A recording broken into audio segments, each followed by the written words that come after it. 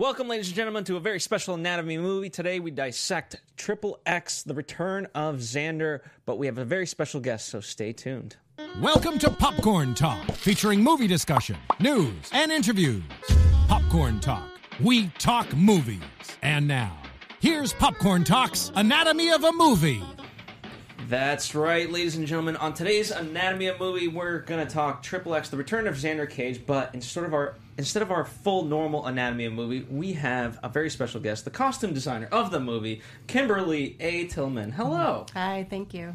And of course, we have Dimitri Panos. Hey, movie fans, and hello, welcome. Hi. It's a pleasure to have you. Thank you. It's an Thanks honor. for having me. Anytime Thank you. anybody comes on our show, it's awesome. That's right. We always love these sort of episodes when we have someone within the industry and we get to talk with them, whether it's John Ottman or anyone else. Kind of gives us a nice break and really gives us an insight into not only the movie itself but also the movie making process. So it's a pleasure to have you. Thank you. And so we'll do a little bit of mix. This is more so for the fans. We'll do a mix of obviously talking about the movie, but we'll also kind of talk about your career and dive a little bit deeper in there. Great.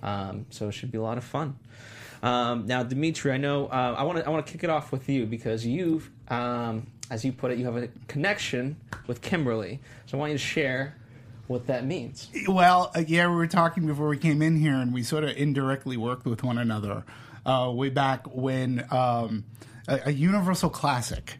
I was working at Universal doing in-theater marketing, and I had to get the trailers up for this movie called Stop or My Mom Will Shoot. This was the pairing, the magnificent pairing of Sylvester Stallone and Golden Girl Estelle Getty.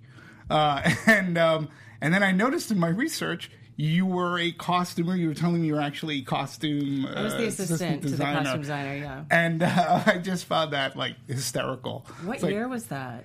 I believe that was also when I looked it up. 90? I believe that was like 90, 92, yeah. Yeah. And it was, and Ancient history. Ancient history. And I was like going, she actually worked on a movie that I had to put the trailers and posters up, in theaters. Mm-hmm. And I thought that was fascinating. And we were talking a little bit about, and you were talking about that it was like fun mayhem.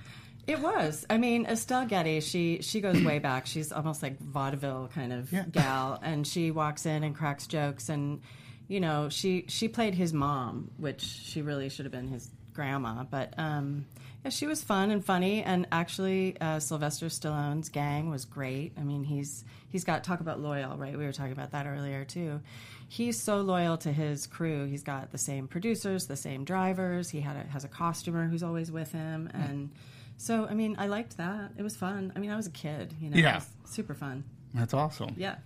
And I was sort of prepping, so I didn't quite hear your full conversation off air, but you guys were also talking about sort of the importance of almost like a mentorship program, right? So you mentioned you were an assistant there, and so what was some of the stuff that you learned that would eventually help you once you became a full costumer? Yeah, I think I started when there still was, I was an intern, and then I was a PA, and then I became an assistant designer.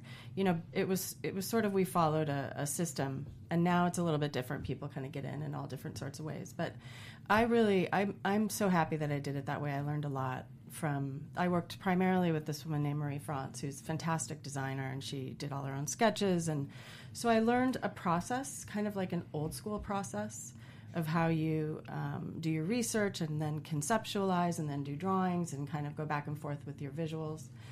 And so I kind of still approach it the same way, I feel like I was taught by someone. She's also French, she's European, so she has like a really artistic way of approaching, not just because she's French, but I was really happy to learn from her, And I worked with a couple of other people too, but primarily I worked with her as an assistant for some years. Mm-hmm. Yeah. Yeah, I wanted to follow up too. So we were talking out there. Your humble beginnings are from, if I remember, Minnesota. Mm-hmm. Did you say? Yep. Okay. Yep. So you're growing up in Minnesota, and what was the seed for you? Like, did you go to school for? Mm-hmm. Did you go to school for design? Mm-hmm. And did you have a goal to work in Hollywood as a costume designer? Because I usually find that people, like, their paths, like, they want to go over here, but then they end up doing this. How did it work out for Well, you? I started out as an English major in Minneapolis, but I knew I always wanted to go to art school, but I didn't really. I mean, I thought my family expected me to do something different, so I did move out here, and then I went to art school and I studied fine arts. But I think I discovered pretty early on. I mean, if I look back, I mean, my sister and my cousins, they say that I used to dress them up all the time when we were kids. I'm like, you're right, I did. We have pictures to prove it. I think I knew pretty early on that this is what I wanted to do. I mean, I think the first thing I designed, I was 27. Wow. So I got right to it. That was a couple of years ago. A few. But how did you, all right, so then how did you make the leap? Like, what was the first, if not Stop or My Mom Will Shoot, and I also believe another really underappreciated movie at that time, Buffy the Vampire Slayer. Yeah, that was great. Yeah. So and we're talking the movie, not the television. No, I worked on the movie. I was an assistant on that movie too. And so how did you get your foot in the door to start the whole career process? You go to school and then... Well, I think I don't think this has changed much. I think if you want to be a designer, you have to really, put that out there loud and clear.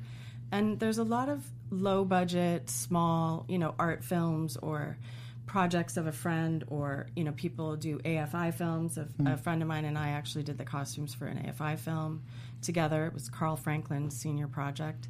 I know they don't have a costume design program at AFI, so they kind of cast a net out to young designers who want to have a crack at it. And so I think actually right during the Buffy, I worked on a really small budget movie that is buried. It was called Doppelganger. Okay. And it was Drew Barrymore. Right. Avi Nesher directed it.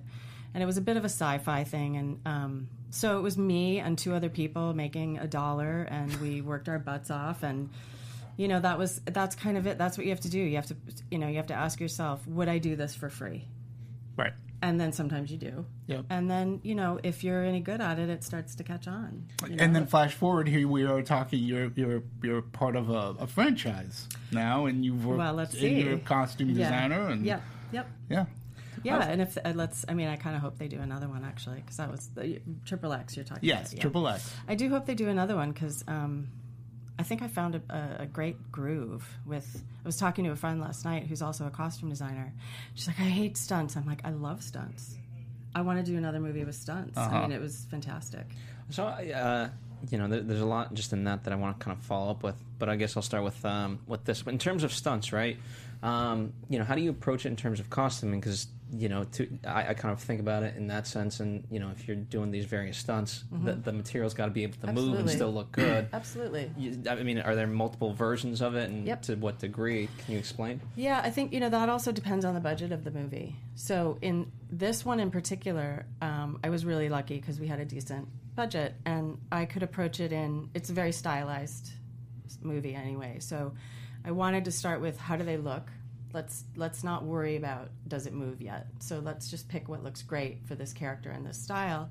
And then we altered everything. I mean, I talked about this before, where we got all this, we found a really great stretch fabric and we dyed it in every color. And we just kept adding panels to everything so that people could move, because they do a lot of punching and kicking and jumping. And so each actor had their own type of movement, and we would adjust accordingly, And it turned into kind of a great style thing as well, because sometimes you could see the panels, and we liked the way it looked, so we ended up doing it in a bunch of things, like especially for the women. Well, for Vin too, we because when you add these stretch panels, it makes everything fit really well and tight, and it stays really tight no matter what the movement is. Mm-hmm. So it ended up being like a twofold bonus, because they could move, but then they also just always looked, and I liked it. That was sort of funny. It's like he just flew through the air and landed on a moving bus, but he looks great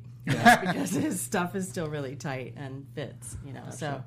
And I also, in terms of this cast, it's a very multicultural cast. It is. And so you talked, you would pick a look for each of the characters. But can you talk about that? Because, I think that's one of the great things about this movie. And I think that Vin's also trying to do with his other movies, whether it's Fast and the Furious, is he has that multicultural aspect of it and brings it forth. Yeah, he does. I mean, I it's part of how he lives, too. I mean, it's his company, One Race Films, his life. It's really natural for him that there's people. It feels really comfortable and every it's also beautiful. There's all people from. So that there wasn't even talk about it. It was just, this is what we're doing, and so I thought it looked really. I loved that part of it because also like Donnie Yen is from China. And he's done so many martial arts movies, so he has a certain way of doing things. Deepika is one of the biggest, Padukone, she's one of the biggest stars in India.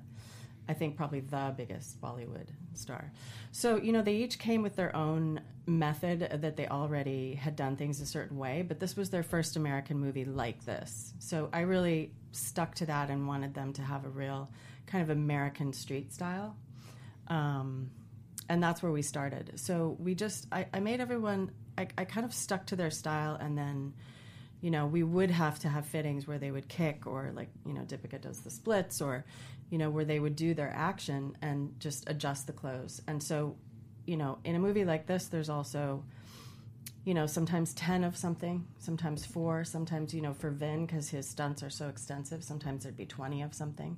And, yes, one is more stretchy for doing the stunt, or one has to have, holes cut in the back for the harnesses. And so he had a trailer all to himself with, everything had to be sectioned off. Like, this is the harness outfit, this is the fighting outfit, this is the skiing outfit. Each one had to be altered and sometimes even made out of different materials.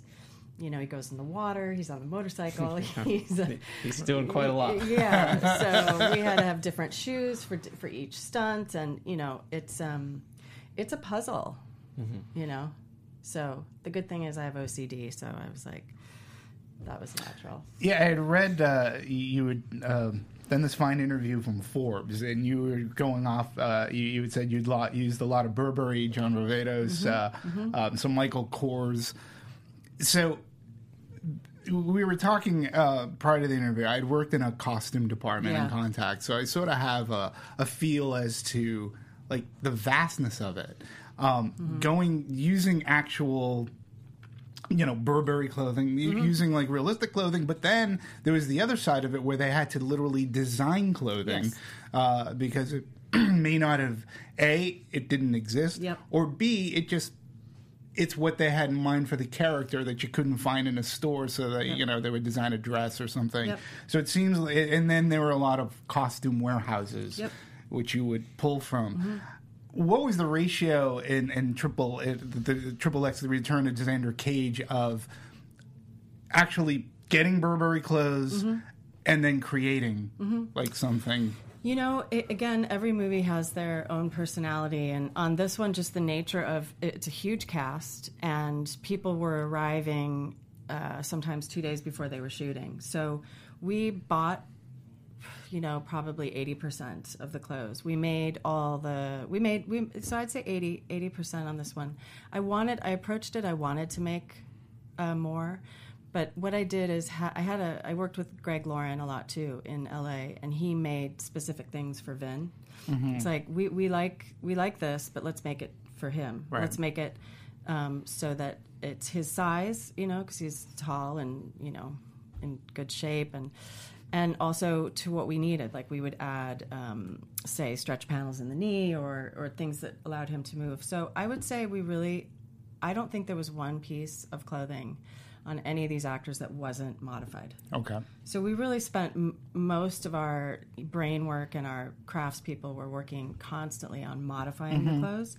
We had to make up, it's sort of a unit of the military, but it doesn't exist. Right. So we made all those jumpsuits for them, when Toni Collette is on the aircraft carrier, and they're, what were they called? Other government agency, OGA. So, we made that up based on kind of a vintage military style, and we found this great fabric that is not military, but it looks military and looked pretty in the room. And so, we had to make all of those. And I did make a few things, for different people. So, Sure. But yeah, we mostly really just cut them up and put them back together.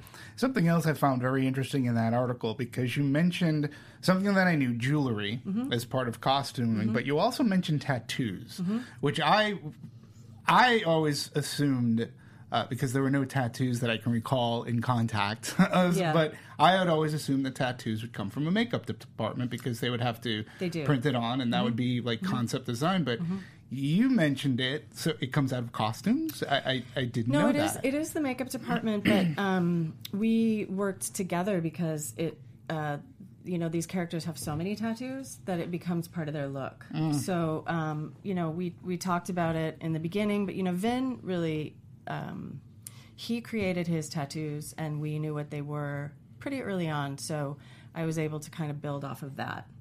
And maybe pull some symbolism, or what is your look? What does that do for your look? But then when the other actors arrived, we did definitely talk about it and collaborate. And I think also sometimes the actors meet me first, and we talk about their character and how's this person going to look. So we have to feed their what the tattoos look like into that. Okay. Yeah. And what is it like going into, because you weren't there for the first two movies, Nope. So you're kind of going into this franchise. What's the difference of starting a movie from scratch versus now you're coming into a franchise and there's a sort of a pre-built look and a feel to it? Well, I've never actually. This is my first time being involved in a franchise, so I just approached it like I would any other movie. Of course, we had to look at the first XXX because Vin is Xander and he's in that one, and I had seen it when it came out. But because he's still the same character, we had to really study who that guy was and where would he be 14 years later. But I think I've said this before, but I was really lucky. I mean, I felt like the characters were really well written and explained on the page. And then our director was also really clear. It's like, he had it already in his head, none of them are going to be the same. None of, I was like, at one point I was like, okay, how am I going to make, Donnie Yen and Tony Jocks, they're both martial artists. Like, we have to make sure they don't have the same style because they have a lot of similar martial arts crossover. And in the end, it was like nobody looked the same. And so I just really approached it from, how do I want these guys to look? I want them to look amazing in every scene, and I want it to be a little over the top, like fashion-wise. This isn't the kind of movie where some movies you look at, you want to make them very realistic. Well, none of this is realistic. So, why can't they look amazing when they're doing these amazing stunts? So, and none of the other characters are in the other, well, there's Gibbons, and then, there's the one that I can't say because it's a spoiler. But there are only two other characters. Everybody else is new. So I was lucky I got to start from scratch, So starting from scratch, so you sit down with DJ Caruso for the first time. He's the director. Yep. How does that conversation go? Does he have, is it collaborative, or does he have like a certain set of ideas? He's like, okay, this is how I want to break this scene down, and I want this character to look like this, and you take marching orders, or you go, oh yeah, that's a great idea, how about we do this? Like, how collaborative, or how, like, does the director direct you? Because he's got to direct everybody. He's the boss, I again, because I grew up old school, I mean, I work for the director. Right. So in this case, Vin is also a producer and very attached to this character. So we were lucky. DJ had already, he'd been on the project obviously longer than me, and he had done a lot of visual research, and we connected in a lot of what we saw as sort of the vibe of Xander. Right. And we talked about Zhang, a lot, and how, we would want them to be different, but also kind of the same. And so absolutely. And then, things just went so fast. Yeah. So it was kind of like, do you like these pictures? And we just had to really go at a very, very fast pace. But because we had our initial many meetings, and he's very attentive, where I would bring tons of research and pictures to show him, and we would weed out what we liked and what we didn't like, and that was our map. Mm-hmm. So I felt like as long as I stayed true to the map, then I could also have my leeway. But I definitely brought him choices. Right. Yeah, it's very collaborative. It's but he is ultimately the boss. Yep. Like, even if I love something and I'm madly in love with it and he doesn't love it, out it goes. Oh. Yeah. So, and Vin had a lot of input for his character as well. And his sister is also producer, and she runs his production company. So we had to have a little consortium, of bosses. Does it get difficult sometimes in that respect? Yep. In that regard? Yep. Because some people, just don't agree no matter what. Yep. You have to be a diplomat and a psychiatrist as well as a designer. Yeah. Sometimes. Did you ever get the go ask your father? Oh God. And Yeah. like, oh yeah, and then they go, well, go ask your mother. Oh, yeah, and it's like, okay, you just feel like the little absolutely. kid that's like, you two hash it out. And, Yeah. Well, sometimes you can't be in the same location, Right. because we had different things happening at different times. We had 2 units going almost all the time. So it was kind of like, go find DJ and then go find Vin and Sam. And then, so, and also, Joe Roth and Jeff Kirschenbaum and Zach Roth, these are really strong producers that wanted to be in on it as well. But they were amazing. I mean, I have to say this group were, gentlemen and ladies, they behaved like grown-ups. That's great to hear. Yeah. Doesn't happen all the time. No, it doesn't. No, but it did here. They were lovely grown-ups. Great. Yeah.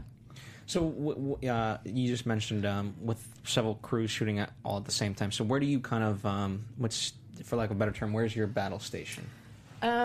We were lucky on this. It's different all the time, and sometimes I have to be in 2 places at once, which is impossible, but somehow you do it. We were shooting in Toronto mostly, and the Pinewood stages up there are fantastic. So we had our offices at the stage, at one of the stages, and then we would have sometimes 2 or 3 stages simultaneously, because we had to have sets built and permanent sets. So you kind of, it's like, all right, I'm going over to stage 8 now, and then I got to go to stage 3. And so it's a constant movement. And I had a great crew up there. So, there's like, somebody's in charge of extras, but I'll come in the beginning and dress the extras with them. And then I have to go, then say, Toni Collette's arriving and we don't know what coat she's wearing yet. So now I got to go over to her trailer. And for the most part, we were incredibly lucky that we were in one place. The stages, the offices, the production office, the art department, all the actors' trailers, everything was at Pinewood. And then, of course, when you go on location, that all goes to hell in a handbasket because you're like trying to figure out where everybody is and where's the set. And then we shot in the Dominican Republic, and that was tricky logistically as well. But for the bulk of the filming, we were all together, and it's kind of like that's how that miracle happened. That's how we were able to really pull everything off, and I was able to pay attention to everything because we were in this great camp, and that doesn't always happen either. But I think with movies like this where there's a lot of stunts and there's a lot of, visual effects, it is a lot on stage. So that's how you can pull that off, If that would have been all more locations, I don't know. We'd be having a different conversation. How big was the costume department? How big was your crew? It was big. I think we had about 30 permanent people, and we probably broke 45 sometimes. Right, and 2 of the most fascinating things that I recall, there was this one woman on Contact, I believe her name was Robin. She did sketches. Yep. Sketch artist. So did you have a sketch artist on hand as well? We did. Actually, that was an interesting... I had a sketch artist. I did a lot of the prep here in LA Okay. before we went to Toronto because Vin is based here. and DJ was based here, and Tony Collette. Couple people were here, so we did what we could here. And also, to be honest, as far as like costume houses and manufacturing, I mean, we have a really great base for all that here. So my sketch artist was here, and so we did our initial sketches. And then they don't. It's funny, they don't in Toronto. They don't work that way. They don't have a sketch artist on the team, and that was something I was working with them, saying, you guys really need this. So I had to work with the illustrator, our concept illustrator, who was unbelievable. He did some sketches for me, and then I would kind of have to steal people from the art department to do sketches. Yeah. Okay. Yeah, because I can draw, but not... I can literally sketch. But nowadays, they want like these really fully rendered computer illustrations. So that is a whole, that really, really, really needs. And some movies have, 2 or 3. Right. So I had to kind of paste that together a little bit. That was, if I go to Toronto again, I'll insist that they have a sketch artist on that. So the other cool thing was, and again, it was just something I never know when I'm watching a movie. People, even that woman I described and other costumers, there was a pair of shoes or something. So they get the pair of shoes, they're brand new sneakers or whatever. They don't need to look, they can't look brand new. So you have somebody, even yourself, might distress them, with sandpaper and kicking them in mud. So you had a lot of, was there a lot of that going on? Absolutely. We had 2 full-time, they're called now fabric artists. Fabric artists. Because they don't, it's age or dyer. It used to be age or dyer. And because they're doing much more than aging and dyeing. They're sometimes airbrushing something to look like, you've been out in the desert for a week. Or there is a scene where we first meet Ruby Rose's character, and she's in the Serengeti. And she's in kind of a grass suit hiding. So we made that. And the guys had gone on a scout, and they brought us back some of the grass so that we could match the exact color. Okay. Because we were doing this in Toronto, and that was going to be shot actually in the Dominican Republic for Africa. So we had to, make that and paint it and age it. And so, we had one full-time and another, her kind of assistant, or another ager dyer. And then we had to bring in other people too for and I do a lot of, I enjoy it. So I do some distressing and painting and stuff myself. But on a movie that size, there's just, you have to have someone doing that full time. Right. Yeah. Yeah. And it is interesting. People don't realize. No, not at all. I found it fascinating. I was like, "What are you doing with those boots?" She goes, "Oh no!" You have to Jodie Foster's character is walking through a jungle. Yep. They can't look like they just came off the rack, and I was like, "Nope, makes sense." Yep. But it's a detail that, again, now it's a detail that I look for. Mm-hmm. But other than that, I never. Yeah. Had I not done that job for the 9 months that I was fortunate enough to do it, it was really fascinating. Great that you did that, because now you know that people don't just show up to work already dressed. And well, it was the best thing. It was one of the best times I've had working in Los Angeles, and I take the memories with me. But that's great. Going with you, let's talk about how many seamstresses, because there was always a seamstress on hand to either stitch something together. You said you modified, or oh my God, Vin Diesel just ripped his, how do you pronounce these jeans? Deckard 2? I don't know. I'm not a... Oh, D squared. Yeah, there you go. He likes D squared.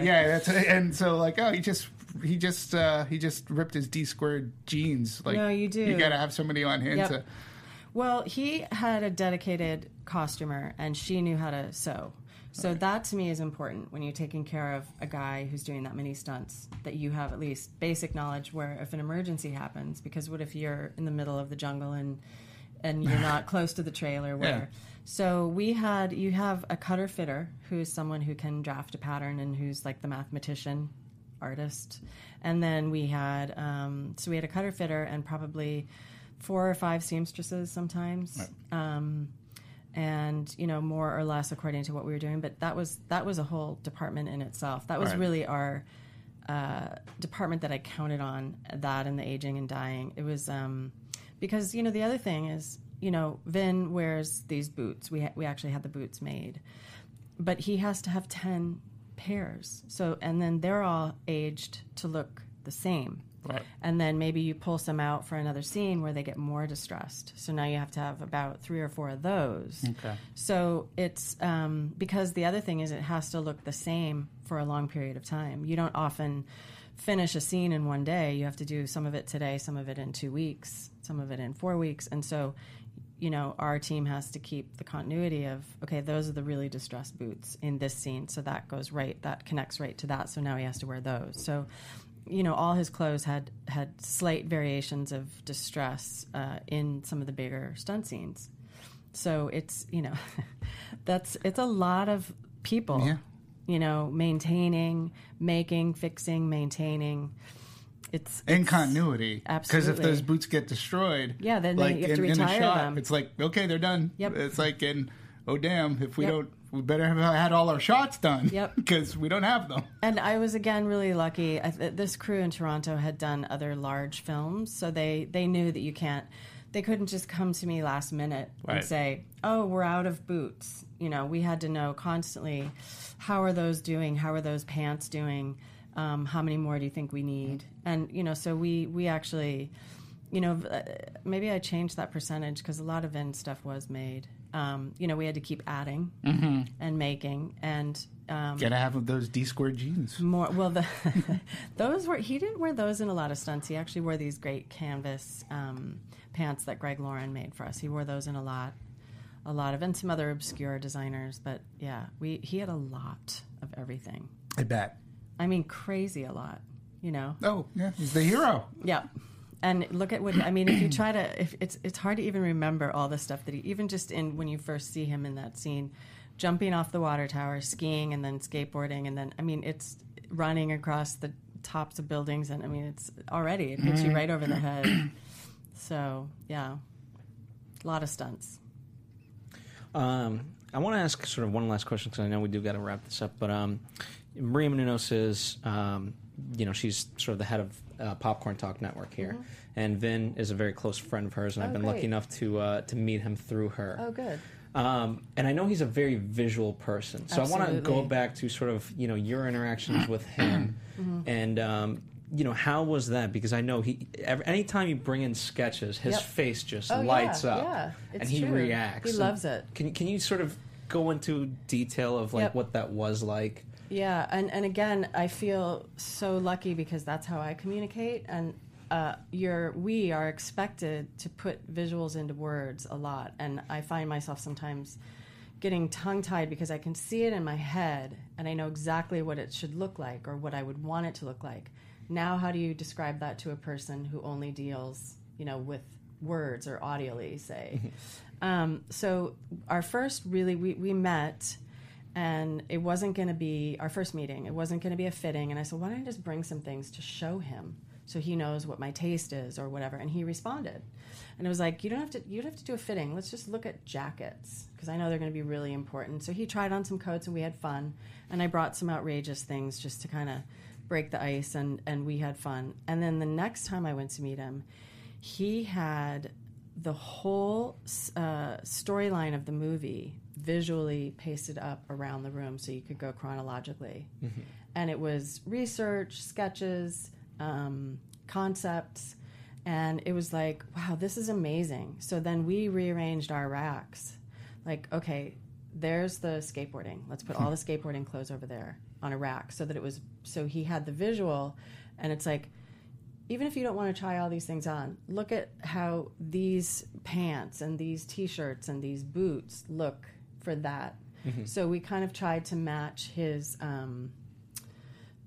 order The of chronology. things. Yeah. And so I felt, at the time, I don't think I realized how lucky that was because it was just unspoken, It was like, oh my God, I don't have to describe it. I can just point to the picture and say, look at this, look how great. And so then we could just have fun because I think we clicked into that. And yeah, when I was trying to come up with some concepts for him, our sketch artist drew, really good computer renderings of him in the various things that we were trying to show him. And yeah, he loved it. He really responded. So I think that's great. I mean, I never heard of that before in terms of seeing it visually. And I think that's, I don't know if you've done that before, but I just love the idea that if you just go down the entire costume, Yep. you can see it from start to finish in terms of just costumes. You It's know, great. you have to do that differently with each person and each project. And luckily, I mean, I feel looking back, it's DJ works that way and Vin works that way. Or the truth is maybe Vin works differently on different movies, but this is how we all approached it on this. And I think it would have been a lot harder if we weren't also visual. Mm-hmm. So, really looking back, huge blessing that all came together. Yeah. And fun. I mean, it's like, great. This is what I love to do. So, I have two like wrap up sort of final questions. In an interview I had read, you had said you had equated costuming to like math, solving a math problem. So I guess my question is, so Neil Peart, who's a drummer for Rush, he equates his drumming, he uses math. I can see that because he's using beats, 1, 2, 3, countermanding beats, and I get there's a numbers in. I suck at math, so that would make me a bad drummer. But where are the numbers in costuming? Like, well, it's also, for me, it's funny that I realized that a few projects ago that there's math. We have a budget, we have X amount of days, you have X amount of people, and rather than okay, I've got the visuals, they're happening. Now I got to figure out how to describe it or show it. But there's also this scene is coming up in 4 days, and that scene is coming up in 2 weeks, and that. So it's there's this amount of space and this amount of people, and it does become physics or math because that's what you have. Okay. So now you got to work backwards from that. Like you must, in order to complete this task, fill this space with the exact right amount of people, costumes, things, time. Right. Okay. So it's also sometimes when you're dealing with producers and people who don't think just visually. I figure that would be more politics. It's, if you speak to them in terms of math and physics and let them know that I do have an understanding of that, it's how do I say to them, okay, this is the number, this is what it's going to cost, trust me. You have to do some math to show them that you do know how to do that. It costs this much money to dress these many people, and there's a ton of math, sadly. But counting. If you if you just embrace it, it doesn't become, because math wasn't my perfect subject either in school.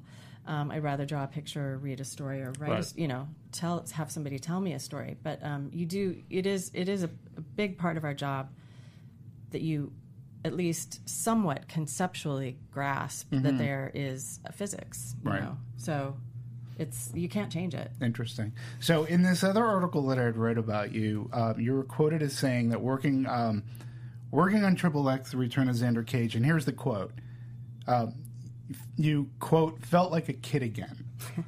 Why? Like, what made you feel like a kid again working on XXX, The Return of Xander Cage? That's funny. I think I probably said something like that, but I did. Well, Vin, first of all, has fun, and that's how he approached this character. Is wild and fun, and certainly not cautious, and just right out there. And so he would, by the time he controlled that vibe on the set, and he had other people having fun with him. And I think it's also him being in that character, it bled out to the rest of the crew and the stages and the sets so because I was allowed to have fun, I mean, I have to be somewhat serious. Like, they have to know that I'm actually going to show up on time and do my job and not act like a crazy person. So, but because Vin has fun and everybody around him and the actors were having fun, I felt like I was allowed to just be kind of part of that team. And I mean, I'm not a completely serious person all the time, so I was happy to be allowed to do that. Yeah. Well, very cool. It was a pleasure spending time with you. Thank you. It was very informative. Where can people sort of do you have Twitter? Do you have where people can kind of see? I have a website, and that was just updated. I think it looks great. I did just start doing Instagram because my nieces forced me to do it. And they said I was really out of it, and they want to see pictures. So I started doing Instagram. But as far as my work stuff, it's really my website. I think has it kind of explains. I was on Yeah. it, if not yesterday, the day before. Yeah, it's looking good. I'm missing a few things, but it's a good. I like the way it looks. I think. Awesome. Yeah. Good job. Thank you. Yeah, and I wanted to thank you too, because it's very informative. Good. I love being able to talk with people and let the audience know what it. A lot of people just don't know. I know. And one thing that's very striking, because I've worked in distribution for a majority of my meager career, and when I worked in production, like, production has no idea how distribution works. Like, they have no idea. Right. So they don't know what it takes to get a trailer up on screen. They just think, oh, it just magically Yeah, happens. exactly. Or how the movie actually gets into theaters. On the flip side of that, distribution has no idea Yep. of the daunting tasks that production has, whether That's it be true. hitting a deadline or whether it's like distressing clothes, or they don't understand, fully get that collaborative work and what it takes and the deadlines and the budgets, and like, because they're always like, when are we getting, from a studio standpoint, it's when are we getting the print? Yep. When are we getting this from the Yeah. production standpoint? It's like, hey, we're working as best we can. Yeah. And, Everybody's concerned with their particular task, but I think there are some good producers who have understanding and share information, Yes. and that's really the best thing you can hope for, is when someone lets you know, well, why do I have to do this so quickly? Well, it's because, marketing needs this right now. Otherwise, it's the trickle down thing. We all need each other, but, you have to pay attention to that you're not the only person involved, and I think the costume department, we know that because we have to deal with everybody. Yeah. But Well, thank you so much once again, and for more information, follow us at the Popcorn Talk. Check out other Anatomy of movies, and it was a pleasure to Thank have you. you, Kimberly Thank A. you. Tillman. Thank you. Until next time, See bye you, movie guys. fans. Thanks.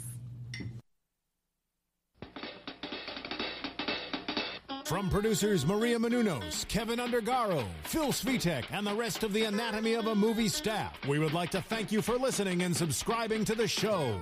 If you have any questions or comments, feel free to email or tweet us. I'm Sir Richard Wentworth, and this has been Anatomy of a Movie.